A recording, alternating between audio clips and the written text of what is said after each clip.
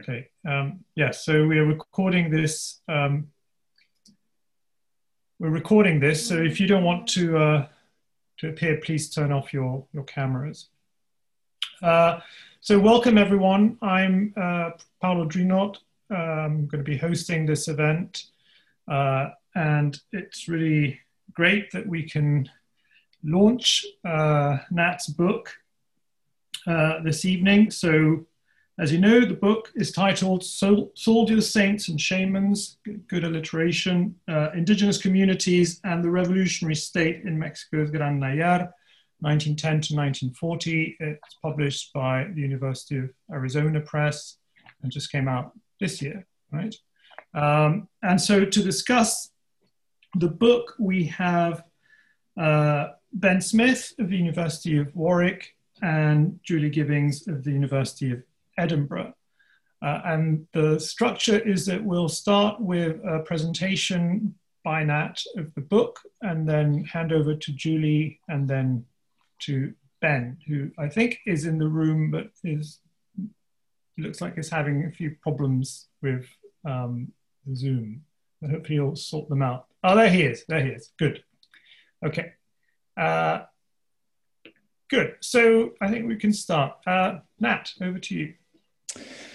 Well, thank you very much for that introduction, and thank you and everyone else who has virtually turned up for this slightly strange pandemic book launch. It would be nice if we were all in a room together, but yeah, Zoom is the next best thing, and it does mean that illustrious guests from all over the world can be tuned in. So yeah, looking on the bright side of things. So yeah, I wrote a book. It's my first book. I'm quite pleased with it, and yeah, it feels weird not to have been able to do like a proper kind of event, but this is going to be, yeah, a good way of kind of christening it and bringing it into the world as an object. So the book is there, although it looks backwards in my screen. You can buy a copy from the University of Arizona Press or Amazon or W.H. Smith or wherever, you know, it's about. And it's the product of a huge amount of time researching in the archives and also in the field. It seems slightly mad to me that it's only come out now when, yeah, I started it kind of all the research that has become the book nearly a decade ago. But I guess that's the way of academia, and it's, yeah, you know, it's like a slow process, but hopefully the results are good and will stand up for a while. So just a little bit of kind of background, starting with the most basic background possible. If sharing this screen works,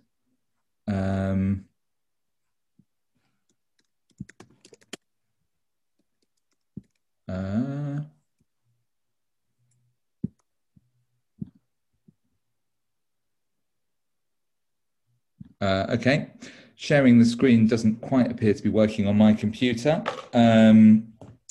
but the most basic things first. This book is about the Gran Nayar, which is a region of Western Mexico, where four states, Nayarit, Durango, Zacatecas, and Jalisco, all kind of meet in an area of pretty rugged and fairly remote, at least in terms nowadays of the poor infrastructure, mountains.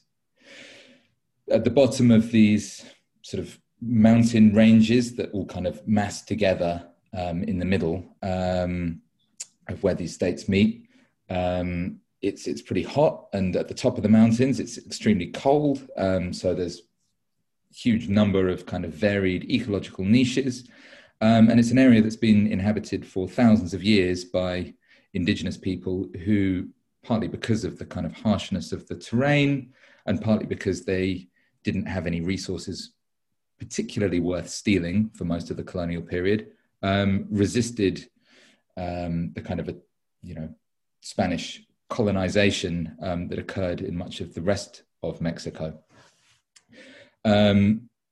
And this means that the four indigenous peoples of the Gran Nayar region, the Coras or Náayarite, the Huichols or Wixáritari, the Tepehuanos or Odam, and the Mexicaneros, who are just Mexicaneros because that's their name for themselves in both Spanish and their own language,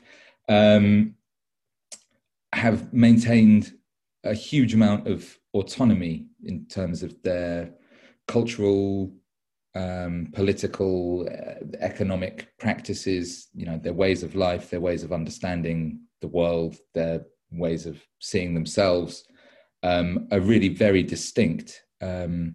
And there's a lot in common between those four groups, and a lot of contrast between those four groups and the rest of Mexico. And I was setting out to understand how a huge national event like the Mexican Revolution, which was this kind of period of political tumult between 1910 and 1940, there was a revolution. There were military coups, attempts at coups, rebellions, religious conflicts, a huge land reform that took several forms, and a kind of program of state building, an attempt to kind of forge this new revolutionary nation. I was interested in how that kind of sweeping national event, which is very much foundational to the country that we now understand to be Mexico today, affected these groups up there in the mountains, about whom very little had really been written, historically speaking. There'd been quite a lot of anthropologists who'd gone up into the mountains to study their cultures because their cultures were fairly distinct and therefore interesting to anthropologists, but precisely because they are indigenous groups who are regarded as living in a remote region, the idea that they'd really participated in anything national,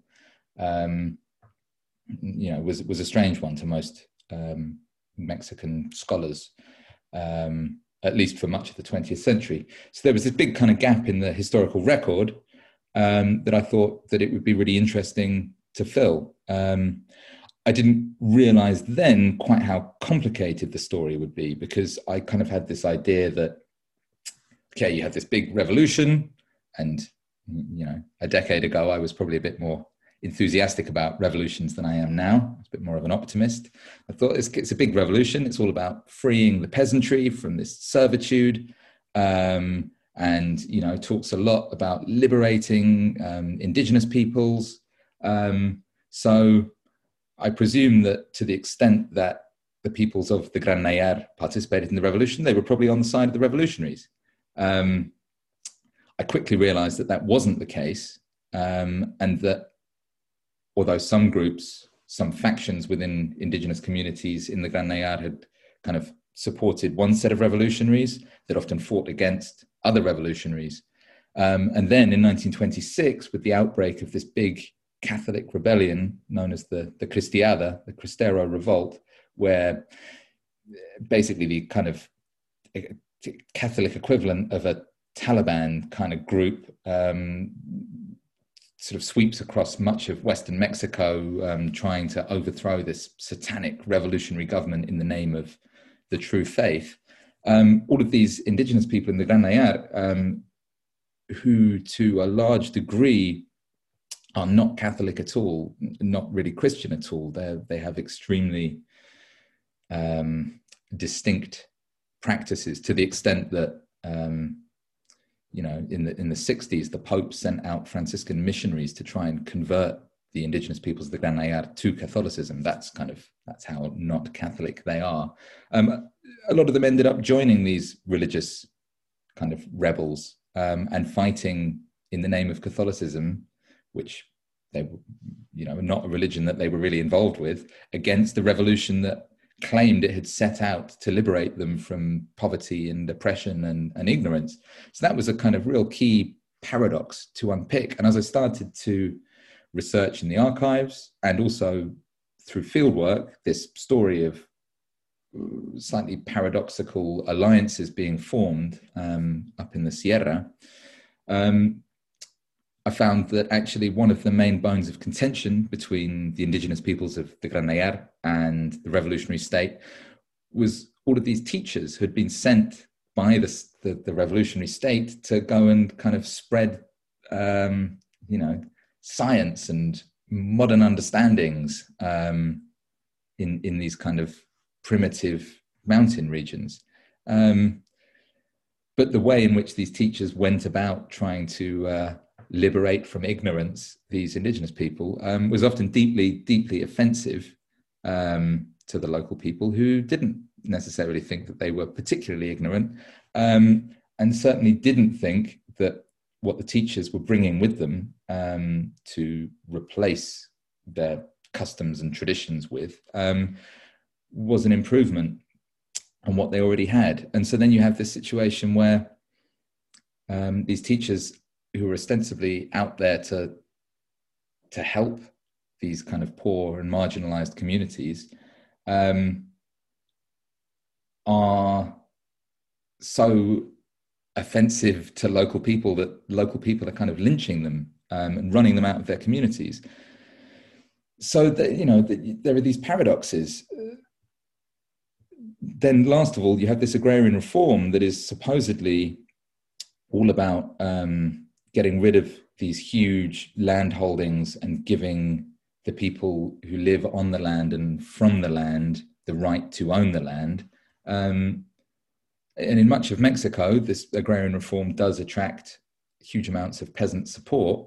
And in the Gran Nayar, it's incredibly contentious. And again, you have these agrarian engineers who are sent there to sort of divide up the lands fairly and equally, supposedly, being run out of town, chased away, shot at. And when they do manage to kind of instigate an agrarian reform, it leads to these kind of mini despotisms emerging in areas that had previously been really quite kind of directly democratic, as the people that benefit most from the agrarian reform are kind of local mestizo, Spanish-speaking, non-Indigenous people who've settled in the region quite recently and use the agrarian reform as a pretext to snatch up all of these lands that had originally been Indigenous communal lands and had been in the hands of these Indigenous communities for, as long as there have been Indigenous people on the land there. So it turned out to be, for me at least, an even more interesting project than I had anticipated. And I guess that's one reason why the book's really quite long, but also why I hope it will contribute to our understandings of what the revolution in Mexico was really about. It's a case study of all of the ways in which the revolution claimed to be some things, but was perceived by people on the ground as representing the opposite. It led to, and these contradictions within the revolution led to sort of further contradictions and counterintuitive alliances being formed between groups who you would think on paper have absolutely nothing in common, but who end up kind of fighting together against people who had announced they were, all about creating positive change for everyone. So, I mean, it really asks some quite big questions of various narratives that we have about the Mexican Revolution, about the way in which ethnicity is politically important, the way in which class and ethnicity and different kind of forms of leadership may come together to create really quite counterintuitive results, may lead pagan Indigenous people to fight as part of these fundamentalist Catholic guerrilla forces against a revolution that is ostensibly there to help the poorest and, most benighted of all of the people in Mexico, i.e. local Indigenous people in isolated regions. And I think it might also, hopefully, help us to understand a little bit more about, some of the modern problems that Mexico is facing, especially in these rural areas like the Gran Nayar, which is today kind of right in the middle of, you know, what we call the drug war. It's a very conflictive zone in which there is a lot of opium being grown. There's a lot of violence. There's a lot of kind of social problems. You know, rule of law is, you know, not particularly well established. And a lot of the elderly people I was interviewing as part of my research, you know, had some very direct comparisons to make between the revolutionary period that I was studying, when there were bandits and guerrillas and rebels and gunmen running around the place, and what's going on today. But yeah, that's probably enough of a preamble for me. I'm afraid that, yeah, I can't get the map to work, so I can't show you all exactly where in Mexico the Gran Nayar is. But yeah, I hope that that's given you the gist of what this story is about, even if you're not quite sure where in Mexico it's taking place. Thanks, Nat.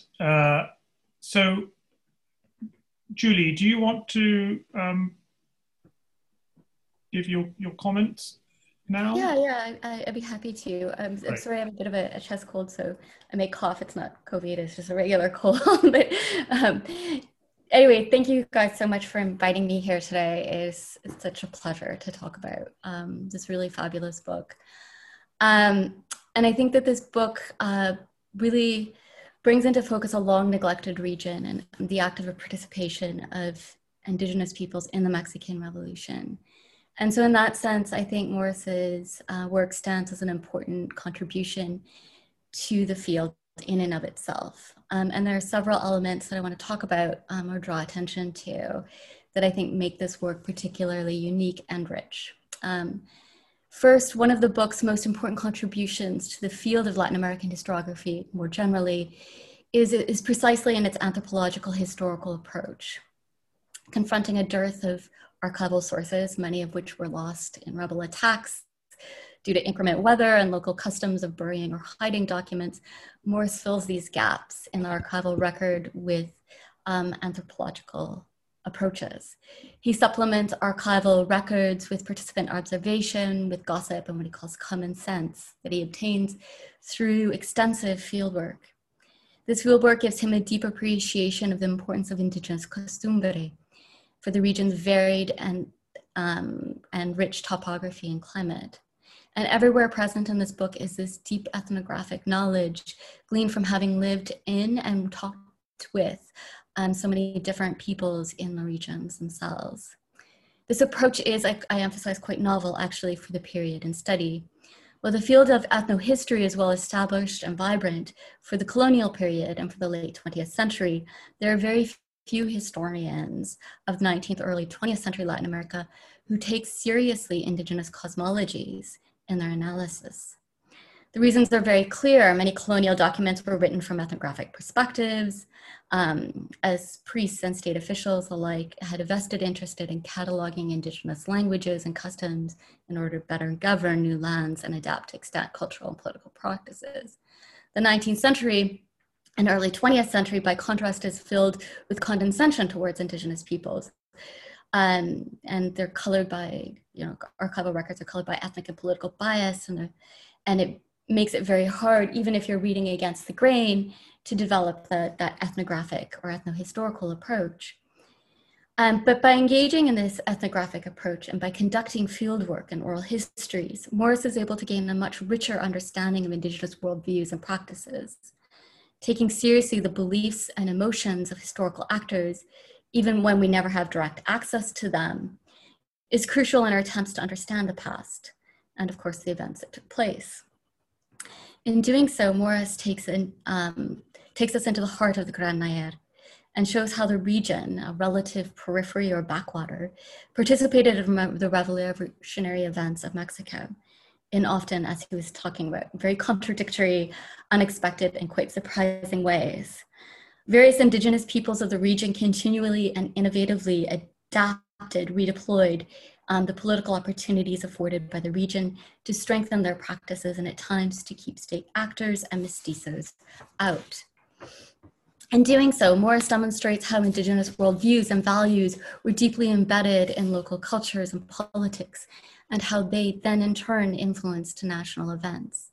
He notes, for example, while some of the region's culturally distinct and politically self-governing communities may have been carried along by the violence that swept Mexico between 1910 and 1940, others were genuinely attracted to the rival ideologies of Villistas, Carrancistas, Cristeros, and radical agrarian reformers. At the same time, their unique and markedly magical ways of understanding the world also helped to shape these sympathies, with important effects on their societies and cultures on the local, regional, and national outcomes of the Mexican Revolution, and therefore on the emergence of the Mexican nation state as we know it today. So the image that we gain then is not of a regressive or pre-political peasants who are simply steeped in local concerns, but how these Indigenous actors participated in and helped to shape the events of the Mexican Revolution itself. Indeed, part of the strength of this book also resides exactly in its complexity. Building on comparative studies, Morris teases out how different Indigenous communities responded to the folding events in very different ways. In Morris's book, the violence of the revolution and the legacies of that violence is also extremely clear, and it permeates nearly every page for readers who are unfamiliar with the Mexican Revolution. You get the sense, the real visceral sense of just how violent it really was, even after the so-called violent stage of the revolution comes to an end. Indeed, it reminded me of Great Grandad's evocation in A Center of Revolution to think about political violence as a category of analysis. Grandin reminds us that political violence in the Marxist tradition was understood as a product of class struggle or class relations. For modernization theorists, on the other hand, violence was understood as an indicator of political immaturity, a kind of backwardness, right, that often Latin America was painted as. Now historians have, in line with the postmodern or linguistic turn, discussed violence from a more human interpretive angle. Grandin, however, asks us to take a different turn and to think about the contingency, the historical contingency of violence. That is how violence takes up in moments of hostility to propel further violence and to propel further polarization, and how this polarization and propulsion multiplies through overlapping fields of power. I think that understanding violence in this way as a category of political analysis is brilliantly realized in this book. And we get a sense of how actors made decisions to join insurgency of the Cristeros, for example, with often unintended consequences that shaped future rounds of violence. And I think this has broader implications for how we think about political violence in other periods and places across Latin America. Like violence, conflict within and between Indigenous communities is everywhere present in this book. And in this sense, Morris takes us beyond the rather romantic view of Indigenous communities and subaltern peoples in general as homogeneous wholes. And rather, we see these civil religious hierarchies of Indigenous communities are often understood as providing sort of a stability and unchanging and enduring essence. Indeed, there's a consensus on work on the colonial period about how Native intermediaries in the colonial period and their civil religious hierarchies and the state mediation forms functioned really to create an enduring and stable society and to keep actors out. In Morris's book, we see rather that conflict within and between Indigenous communities was rampant. And there's no doubt that that is part and parcel of the Mexican Revolution, opening up spaces for local upstarts to take advantage and break free from rigid Indigenous hierarchies. And that also often results in conflict.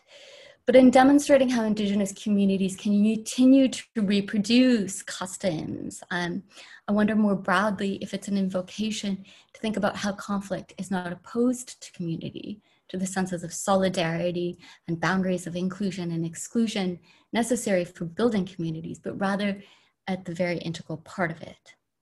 And this and many other ways, Morris invites us to think about relations of power, including race, class, and gender, as well as political differences, and how they are embedded within and cross-cut subaltern peoples.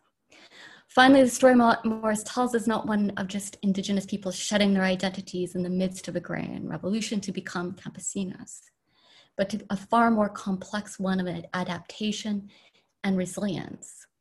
And I think there's a large story to be told about the relationship between state power and Indigenous cultural institutions that help us to understand why, in the midst of this cultural and political revolution and the founding of the pre-Indigenous communities, are able to, in this place and time, reproduce themselves so effectively.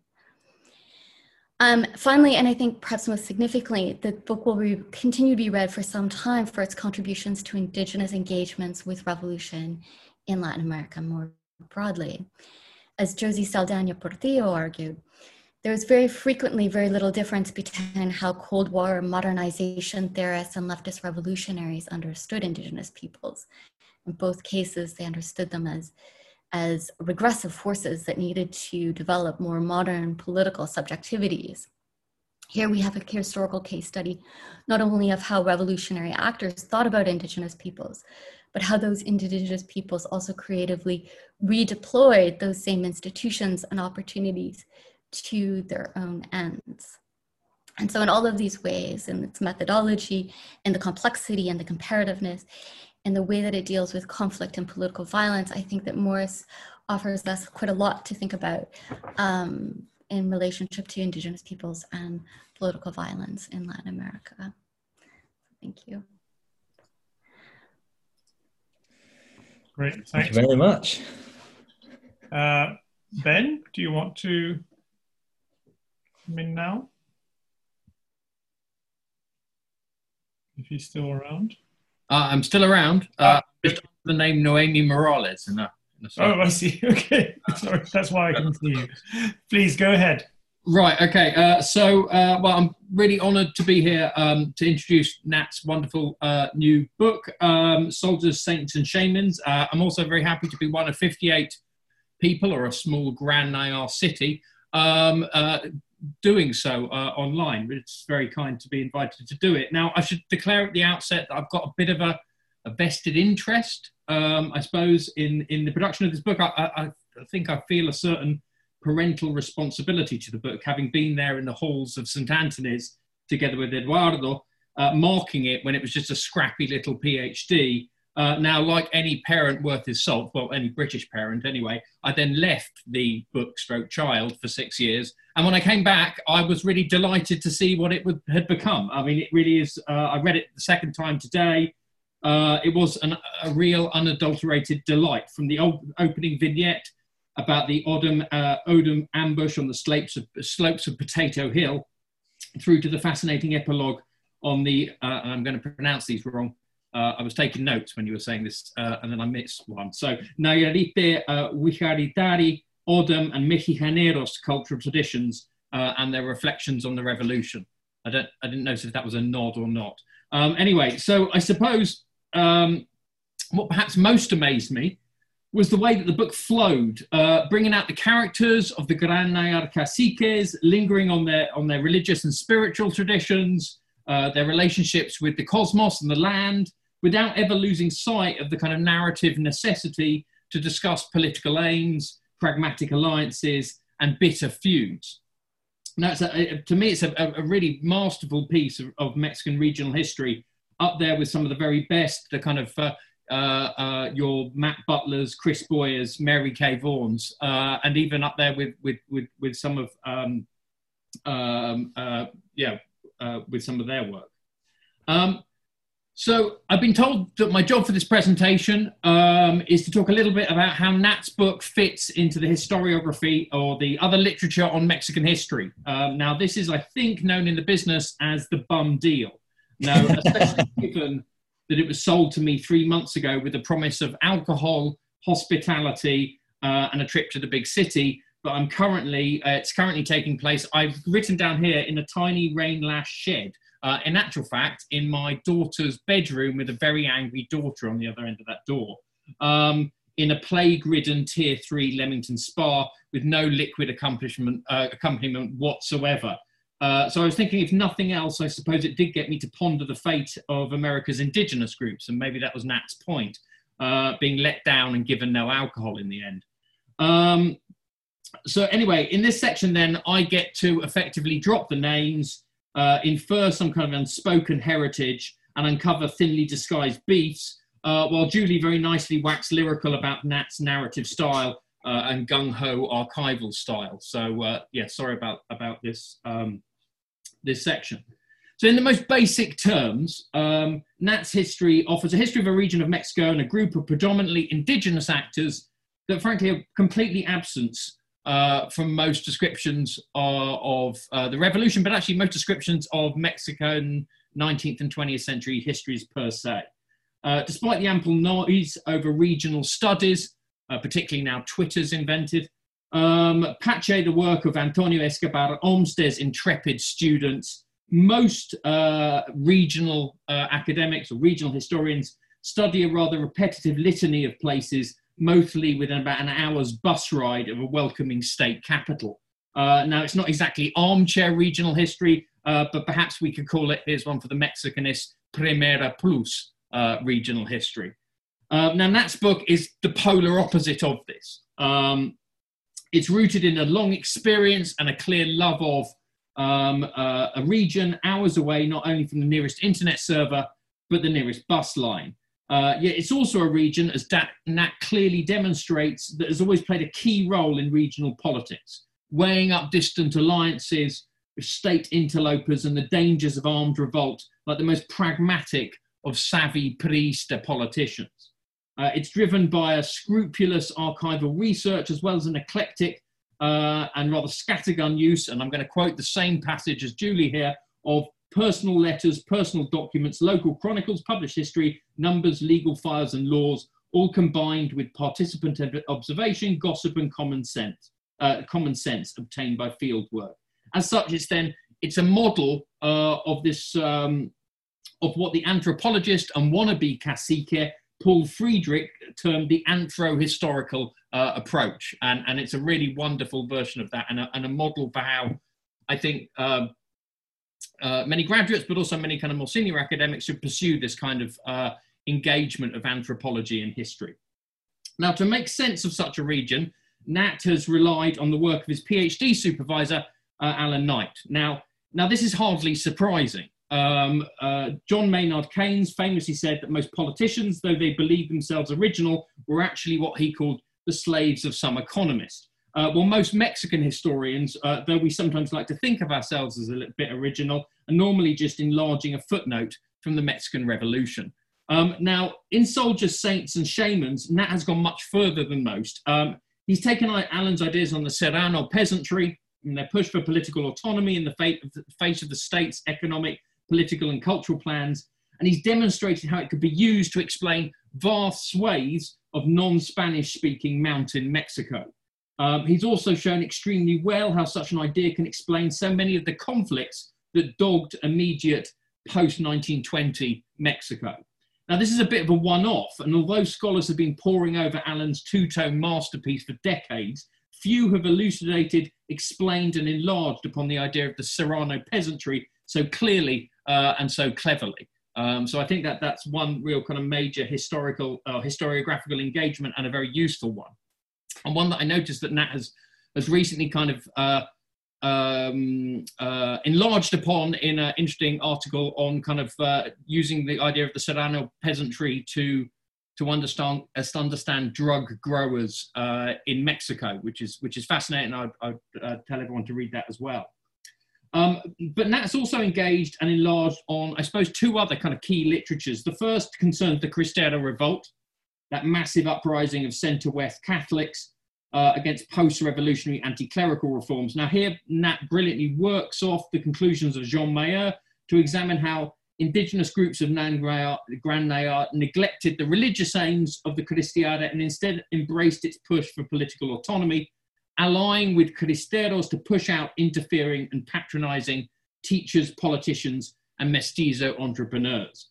The work not only adds another angle to scholarship of the Cristiada, but also suggests motives for indigenous Cristeros among the Mayos of Sonora, or the Zapotecs even of the Sierra Sur, which I think haven't been acknowledged in that literature sufficiently. Now Now, finally, Nat's work is also a rebuke. Actually, I'm sure such a nice guy as Nat would not call it a rebuke, but at least a questioning of a particular type of mid-1990s historiography, which sought to play up the relatively successful cultural efforts of the post-revolutionary regime. Such works perhaps stressed how state education and well-meaning teachers forged what were fashionably termed negotiated deals with previously defensive outsider groups. And that demonstrates, I think, both acutely and in great deal how many of these negotiations either dissipated into racist name-calling or were renegotiated at the point of a Winchester carbine. So I think that's a kind of important addendum to this vast historiography on the educational project of the revolution. Anyway, in conclusion, it's a fantastic book. Thanks for making me read it again. I won't read it a third time, just saying that now. Great. Thanks very much, Ben. Thanks, Ben. Okay, so we've got about almost 20 minutes or so, or maybe a bit more, for questions. So if anyone would like to ask a question, you can either do so in the chat or raise your hand. And I'll try and get quite a lot of you, so apologies if I don't see your hand raised immediately. Alan. Yeah, thanks. Can I just pick up on one small detail that Ben just, in his peroration, but most of which, of course, I entirely endorse, where he mentioned that Nat's original thesis, he called it, I think, a scrappy little PhD. It wasn't little. And whether it was scrappy, well, I have to say I've read manuscripts submitted by established academics to presses that have been just as scrappy, but we won't go there. Let me just focus on something which also Ben mentioned, and it has to do partly with Mary Kay Vaughan's analysis. And I see where he's coming from in that when he mentioned the 1990s historiography, which perhaps presented a slightly upbeat notion of the state in the 1930s, particularly the teachers, the SEP, integrating and dialoguing. I think that was a bit too sort of schmaltzy. But it does seem to me that actually the Mary Kay Vaughan analysis, which of course does include communities which rejected those overtures from the state, and particularly the Sierra Norte de Puebla. She contrasts different communities in Puebla. She takes the Yaqui Valley as another comparison. So what I was thinking of to put to Nat is a sort of rather grand comparative approach, because I'm not a regional historian, but I like to try and make sense of these regions. And it seems to me two things are distinctive to the Gran Nayar, the story that you tell in great detail. And I wondered if this kind of sounds right. The first is, there are clearly regions, be they Serrano, Lowland, or whatever, which play a part in the revolution as popular movements. So the Zapatistas are an obvious case. Now we know why they are. They're very different in terms of the ecology and the socioeconomic makeup of Morelos, etc. Then you have Serrano movements, or movements in the Sierra, some of which are revolutionary in Western Chihuahua, but many of them are not. So if you take Oaxaca, which Ben knows about, or the Gran Nayar, you have Sierra or Serrano communities, but they don't actually play a major role. They don't buy into the revolution. The revolution in the 1910s, confirm or deny if I've got this wrong, they're somewhat on the margin. It's a thing that's happening elsewhere and that's rather troublesome, but they're not actually in it. So for them, the revolution, this is the second part of the argument, sort of is really a function of the 20s and 30s. It's when the state begins to regroup and become more powerful to impose education. And that's when you get the Cristiada in the center-west region and the Cardenista educational push. And at that point, this is where Mary Kay, I think, does make a good point. She sees a sort of bifurcation between communities which are particularly more lowland, what she calls communities in formation, which are more amenable to state control or ideological indoctrination. I'm not sure what you want to call it, but at any rate, the dialogue does sort of work. But then you have others, of which the Gran Nayar seems to be a classic case, and the Sierra Norte de Puebla, and some of Ben's, or many of Ben's highland Oaxacan communities. For them, the revolution comes from outside, and the revolution doesn't dialogue with them very much. It does tend to be quite aggressive. Its power is growing, and therefore the sort of Serrano, whatever you want to call it, ethos or impetus, it tends to adopt a more anti-revolutionary thrust. Not in all cases, because as you show, we know this in other cases too, that the different communities react differently depending on tactics and leadership and caciquismo and so on. But it does seem to me that you can, or do you think I'm right, that you can fit the Gran Nayar into a certain kind of evolving pattern relating to both the armed revolution, participation or non-participation, and then in the 20s and 30s, involvement of a more, what should we call it, consensual kind, Yaqui Valley, some of the other lowland areas, coastal Chiapas, as compared to highland regions, which are often on the margin and therefore much more harder to penetrate, and where the school, and you show this, the SEP and the school teachers have really quite a hard time of it. Yes, I think that the Gran Nayar certainly fits into some of those patterns, although obviously there are always exceptions. There are certain communities in the Gran Nayar that participated more vigorously in the sort of the revolution proper, from sort of 1912 to 1916 or whatever, purely because they were either closer to the main kind of thoroughfares of various revolutionary armies, or they were closer to a railway line or a state capital or whatever. And so, they kind of get sucked in, didn't necessarily buy into any kind of revolutionary ideology beyond, vague kind of push for autonomy, and whoever can best supply that, or whoever threatens their autonomy the least, is kind of your friend. But yeah, no, definitely agree that there is a kind of broad pattern that, although there may be sort of small differences when you look really, really deeply into it. And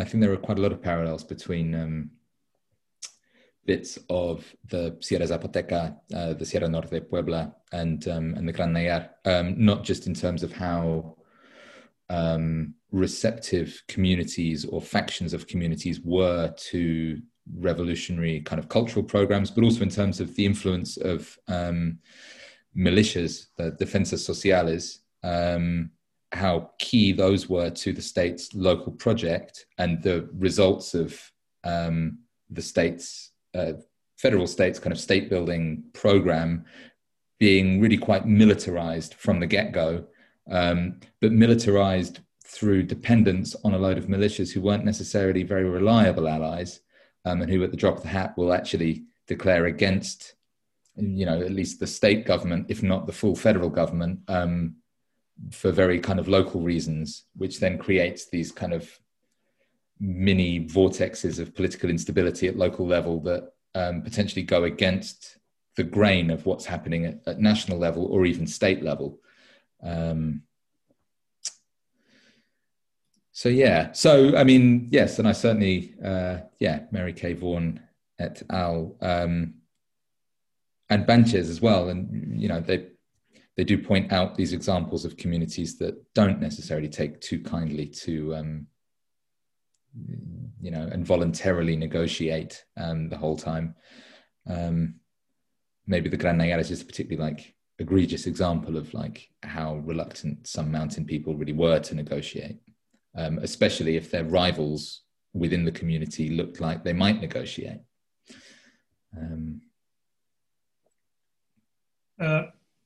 There are several questions in the chat and then hands up, so I will collect several, I think, if that's okay with you, Nat. So Mike Kent asks, any comments or reflections on the Zapatista movement? I don't know if you're referring to the first ones or the second ones. I meant probably the second ones. Kate Saunders, do you want to ask your question? Sure. Thanks, Nat. Hi.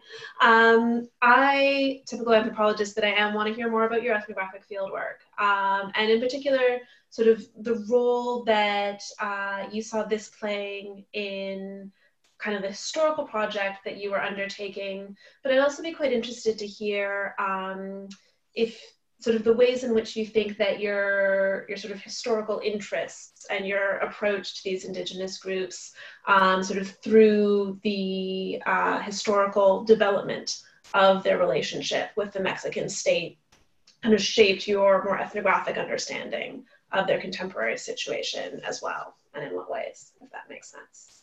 But that would be great, thank you. Okay, and just I'll add one more. So from Heart Maria, do you want to, I don't know who that is, but anyway, Heart Maria asks, what does autonomy look like during the Mexican Revolution?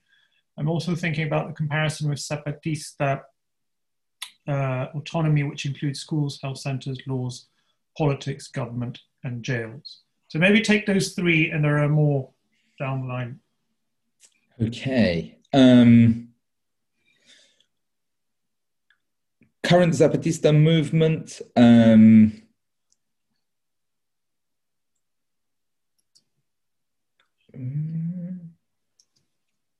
I guess there is a lot more ideology to the current Zapatista movement's quest for autonomy than there was in the much less organized movements in the Gran Nayar, which for a start were all based, it was community per community. There was very little in the way of kind of pan-communal alliances, far less alliances at like kind of ethnic level. There was no sort of tribal movement. Often the fiercest battles being fought were between communities that spoke the same languages, but had kind of conflictive histories of, contested borders. That's not to say that the Zapatistas now also involve a kind of complete pan-ethnic unity. There are clearly like pro-state paramilitaries from some Tzotzil or Tzetzal communities that are fighting against people who speak the same language who identify with the Zapatistas. But yeah, I think just, Zapatismo, as we understand it in the sort of the Subcomandante Marcos way, there's a heavy dose of kind of Maoism and Trotskyism in the background there that was kind of completely absent in the Gran Nayar in the 1910s, 20s and 30s. And in fact, a lot of the kind of battles waged by indigenous people in the Gran Nayar against representatives of the state were waged precisely against self-declared socialists who, no matter what, whether they were left or right or whatever, more importantly, represented a kind of interfering state that, that was seen to be imposing itself where it was not welcome.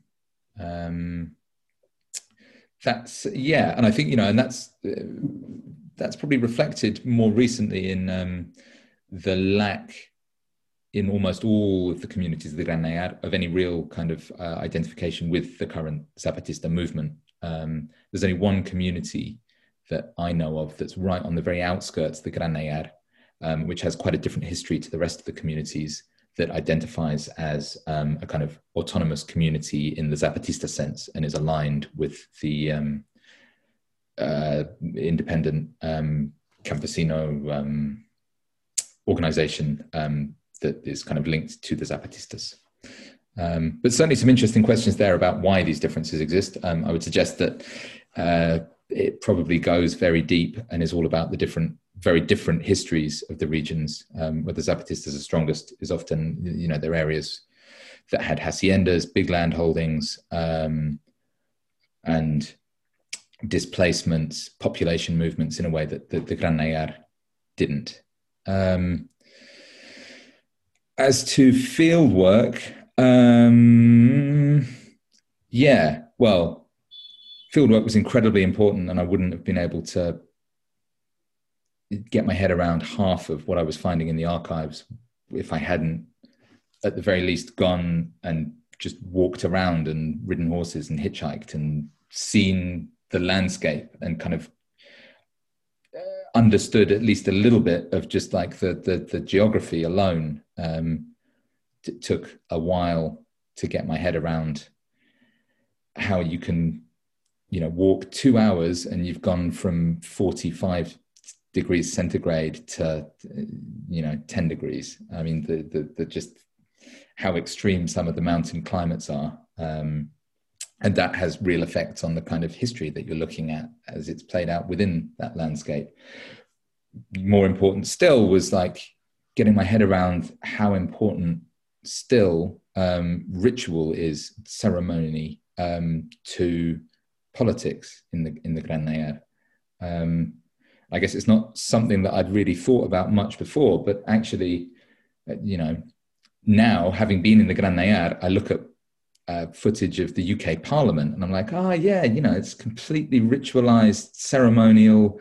They're muttering these old kind of incantations that no one really understands anymore, but still have some sort of meaning, at least to them. But then I can, in the same way as young people in the Gran Nayar now, are not necessarily that interested in the kind of 4-day narrative, myth, historical prayers that are part of these political ceremonies that the elders are kind of in charge of. Equally, people watch the UK Parliament now and they're like, what the hell are these guys doing? They're so archaic. What's this about? They know nothing. They're primitive. We don't quite call them savages, but similar generational divides around the issue of ritual now, which helped me to understand these generational divides in the 1920s and 30s between the older generations whose idea of politics was entirely predicated on the proper performance of ritual, which was not only necessary to carry out politics in a proper way, but also necessary for the continued existence of the entire universe. And these younger guys, generally guys actually, the older people, men had the sort of the official ritual roles, but women were very involved in that as well, in a way that these younger men who had fought in the revolution and got weapons from one revolutionary army or the other, or the Cristero rebels or whoever it was, were not nearly as interested in ritual. They didn't really think that the universe would necessarily completely come to a stop if people didn't, do the right dance at the right time of year. They might have had a sneaking suspicion that, it was not worth pushing those doubts too far, just in case. But yeah, there was some real sort of ritual versus practical brute force political stuff going on in the 1930s that's completely mirrored by what's happening in communities today. And yeah, doing the fieldwork allowed me to start wrapping my head around some of those conflicts. I can't say that I've managed to get my head around it completely, because the ways of thinking about things there are just very different. And unfortunately, I was never able to learn enough of the 4 different, really quite different Indigenous languages spoken in the region. And without properly understanding those languages, I'm never going to be a total ritual expert. But yeah, the fieldwork definitely enabled me to understand concepts that I can see now were hinted at in the documentary record, but were not really fleshed out particularly well. Yeah, I guess if I'd based everything just on archival documents, it would have been a very, very, very different thesis and then book. And it would have been quite rubbish, to be honest, because I wouldn't have really understood anything, which would have made it a bit of a pointless endeavor. Definitely way less fun, I'm sure, too. Definitely way less fun, I'm sure, too. Also, yeah, I mean, after a while in the archives, I was seriously itching to go and dance around a bonfire for 3 nights. It was, that kind of stimulation was what got me through the archive part of the research, in itself. So yeah, long live fieldwork. And I can't actually remember the last question. It was about autonomy. What does autonomy look like during the Mexican Revolution, and any comparisons with Zapatista autonomy? It probably depends on where you are and who you ask. I think part of what my book shows is that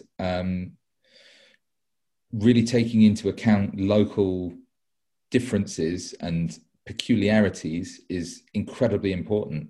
And so what autonomy looks like in one of the communities of the Gran Nayar is probably very different to what autonomy looked like in a mestizo community, 2 days walk away, just outside of the mountains, which probably looks incredibly different to autonomy, a week's journey away, to use the measurements that were common then. But in the Gran Nayar, autonomy meant control of territory by the community, control of the community by a constantly revolving hierarchy of men and of couples, men and women, who were in charge both of civil and religious affairs kind of at the same time, because civil and religious affairs are completely interlocking. And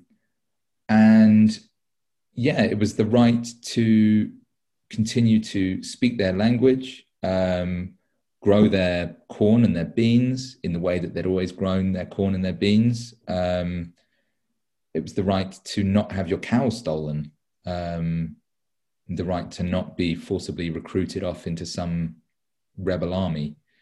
And I think, to an extent, autonomy kind of, it still remains the same. Like, the situation has changed a fair amount, but in the Gran Nayar, autonomy is still kind of understood as controlling the territory and the people who live within the territory and whose religious beliefs and practices are rooted in their constant crossing of that territory.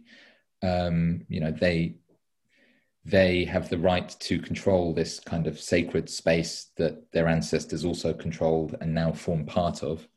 To order their own political affairs, which often means doing everything political via a load of rituals, which I guess is quite different potentially to Zapatista ideas of autonomy, which also include the provision of, proper provision of services like healthcare and education. The Gran Nayar, as far as I'm aware, those things are less important. They believe that traditional medicine is still way more important than like modern medicine. And they believe that the doctors that the government occasionally sends out there are all trying to kill them. And equally, like, everyone hates the teachers still because the teachers are the biggest caciques or like bosses in the region, because they are the mediators between the state and the community. And so those kind of concerns are, I guess, a lot less important.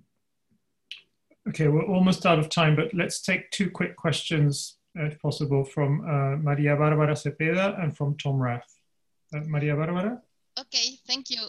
Nat, you sold your book so well that I'm designing a grad seminar for next semester, so I think I'm adding it. My question is about Náayarite.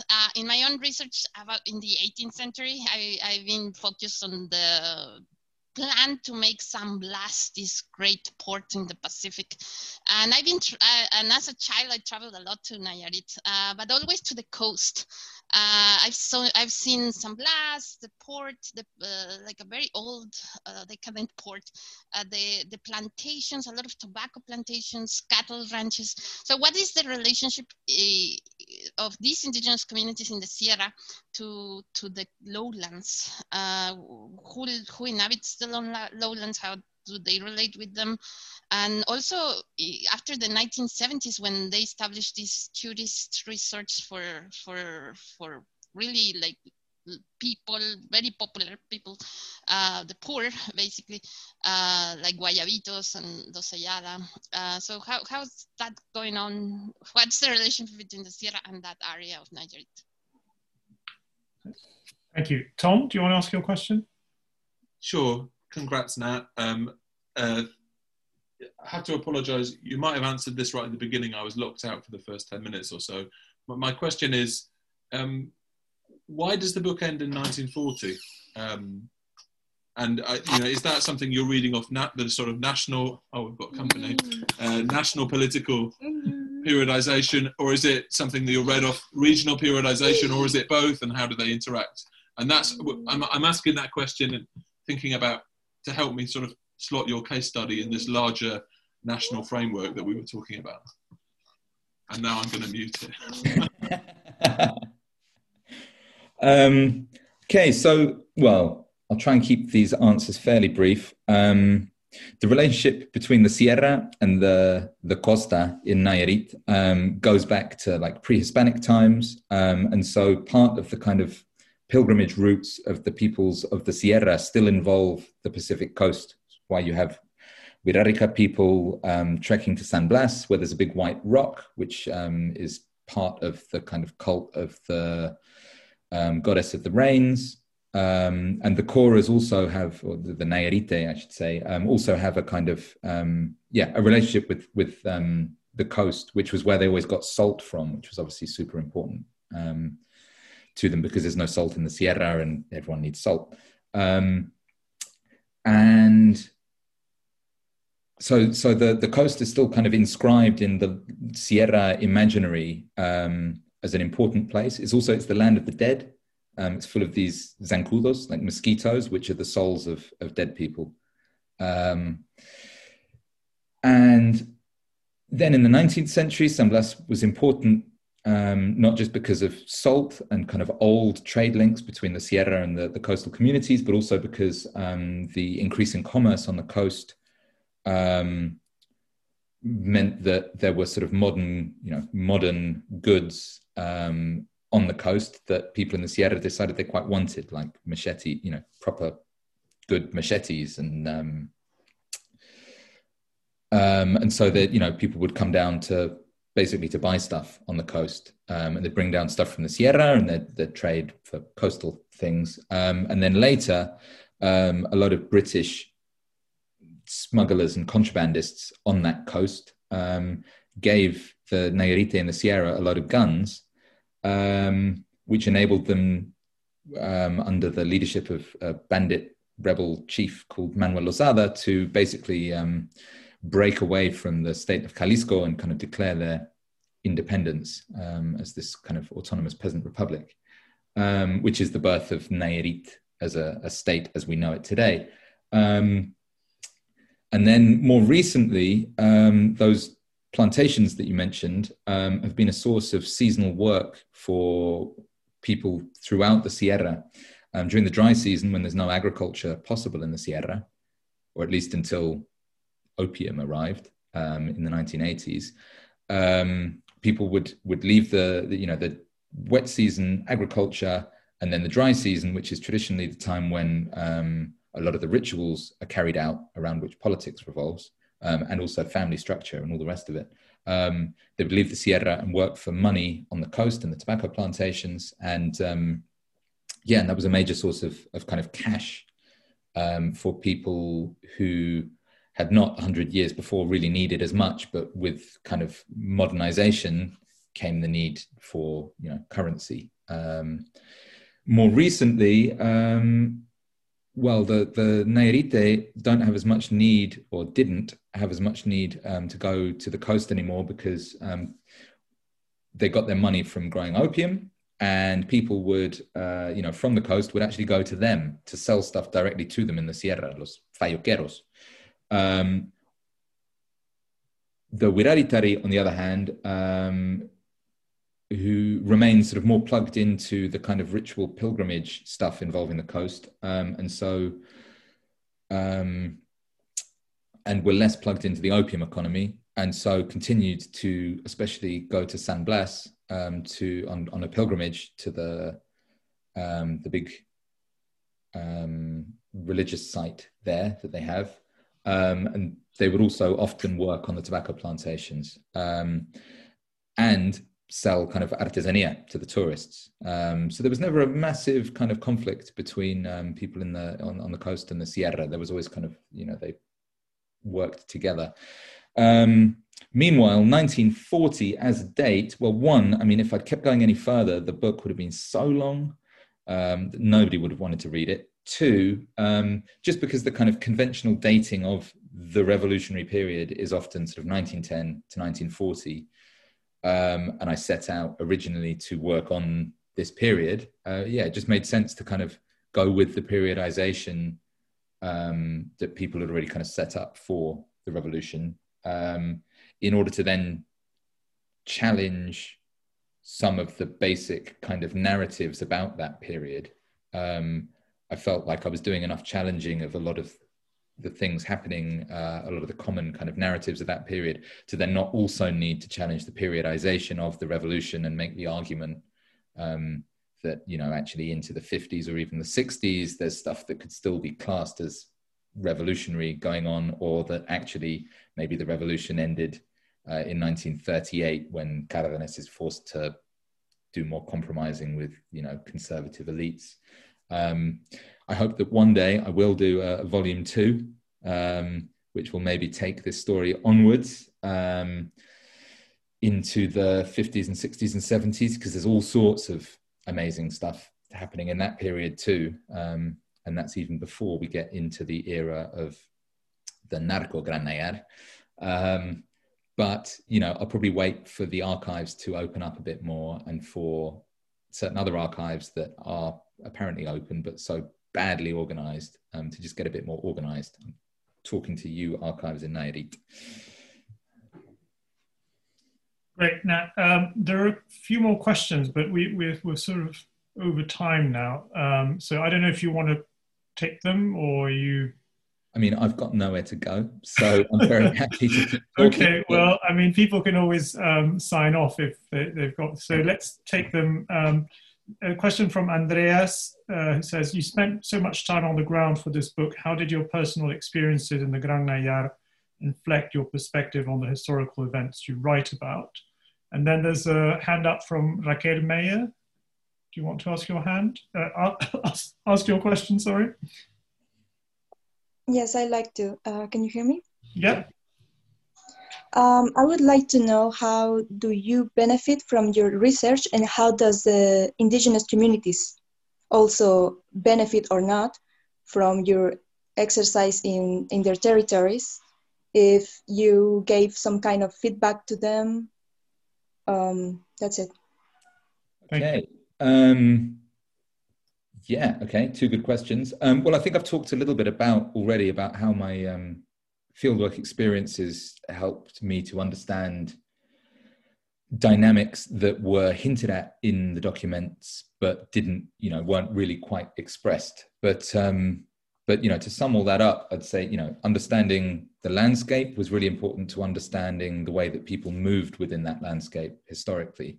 Understanding the continued importance of ritual in terms of politics and kind of everything else, cosmovision,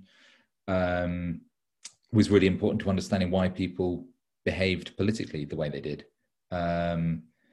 And also, I haven't quite mentioned this, but talking to local people and getting their stories of the period gave me lists of names, of people who were like active back then, the local caciques, who I'd go and look for their names in the archives,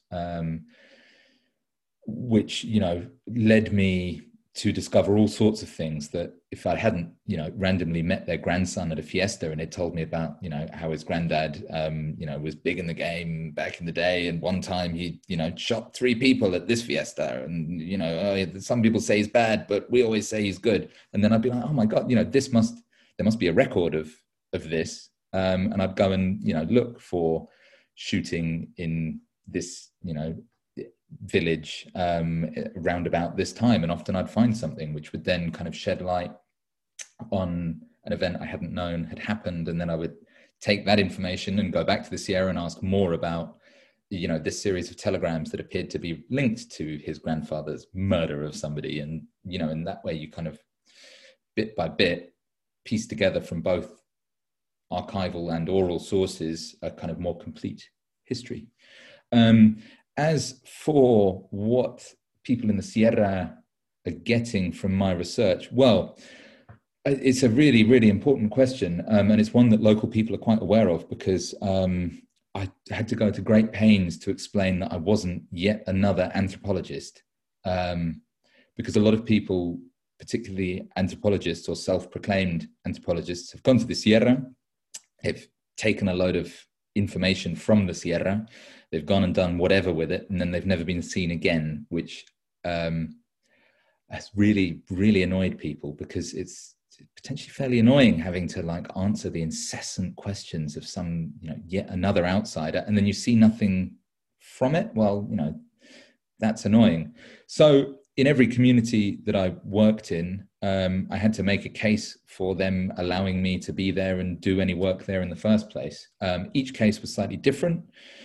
In general, I basically made deals with all of the, you know, the traditional authorities, as in the sort of the councils of elders and the communal governor, and sometimes also the agrarian authorities who are in those communities, that one, you know, I would translate the book and bring copies to people, you know, like one copy per community at very least, and also copies for communal museums, which there are in some of these communities, because people are, especially older people who I was interviewing, were quite concerned that as the importance of the written word kind of grows with modern education and the arrival of television in the Sierra as well, you know, people aren't listening to the narratives of the traditional historical narratives. And, you know, some of the elder people want these things to be written down because they think that then the younger people might pay some attention to them. Similarly, some people were just quite up for talking to me because they'd never had an outsider or even, you know, people from the local area ever show any interest in their histories. And I guess they were quite flattered that somebody thought, you know, from outside their family, thought that these things were valid and interesting enough to have come all the way from wherever the hell this guy's from, because nobody knows where England is. And so, you know, there was a little kind of ego boost, I'm sure, for certain people. I also, you know, in some communities, I, you know, would try and find particular documents in the archives for them, although sometimes then that involved getting involved in, you know, intercommunal conflicts over land. So then sometimes that became a bit awkward, but I never found it. I did try and find a few key documents, but I never had much luck. I did find just interesting documents that weren't going to win anyone's land battle, and I'd always bring copies of these documents to the Sierra, and then the elders would sit there for hours poring over them and being like, it's so-and-so's granddad, like he wrote this one. But yeah, I think the most important thing is that I'm going to bring the book back so that the information that I've taken from these communities stays in the communities. Yeah, I also bought food and an incredible amount of beer for hundreds of people over the years, which was, you know, that was part of the research, sort of sponsoring party after party. And I think, you know, I to an extent made a lot of people laugh by just being this really stupid, know-nothing gringo who's like so dumb we have to like teach him everything, like he doesn't know how to ride a horse, like wow, where do these guys come from and how is it that they run the world? Like So yeah, I hope that I provided some comic relief as well, just by being a silly outsider. So yeah, how worthwhile all of that is, I don't know, but it was enough for people to allow me to hang about anyway. Okay, thanks, Nat. I think we'll draw it to a close there. So thank you very much to Julie Gibbings and also to Ben Smith for their comments, and thanks to everyone for joining us and for your questions. But special thanks to Nat for his book and for launching it here this evening with us. And please, if you can, join me in thanking him in the traditional way. Thank you all for coming.